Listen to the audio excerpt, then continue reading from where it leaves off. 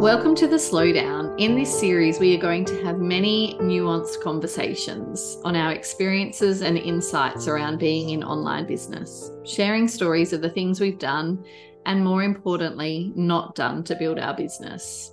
Something that we want to acknowledge before we go any further is that our stories are shared from our lens as cis white women, which affords us a level of privilege that no doubt has influenced our results and the trajectory of our businesses.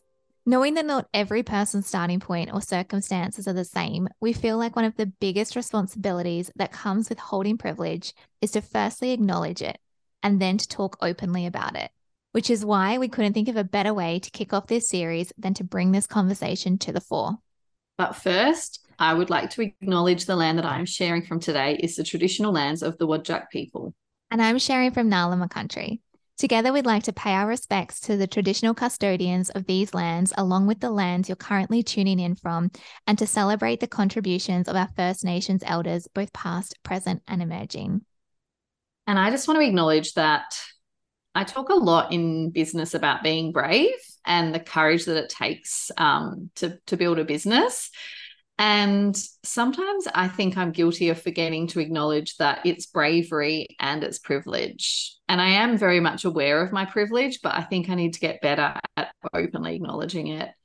For example, I have a financially supportive husband. We have a 18-month-old baby and a 7-year-old daughter. And since Frankie was born, I haven't had the pressure to be the main financial breadwinner, just while Frankie is young. And I know that that puts me in a privileged position. And, always acknowledging the both and, I still have to do uncomfortable and brave things. And that's why I acknowledge that it is bravery and privilege. And as white women, we don't know what it's like to not be represented in masterminds and events, systems that are designed to exclude people and may impact someone's ability to feel welcome, worthy, included, and to feel like they belong. And yeah, Jess and I both want to acknowledge that we just don't know what it's like to feel that way and to not be represented. Yeah, and I think something that I have found always as a powerful metaphor for like literally everything is nature. And when it comes to DEI work, I really liken these inequalities to the fact that we're all planted in really different environments. So some of us are planted in beautiful greenhouses where there's optimized lighting, beautiful nutrient dense soil, and the conditions are just set for the most luscious growth. And then others are planted in harsher, less fertile conditions that present a completely different paradigm of possibility based on the systems at play, the identities they hold, and their lived experiences. Some may feel confident in the fullness of their blooming, whereas others may struggle to let their radiance be seen or to even believe they have the permission to bloom.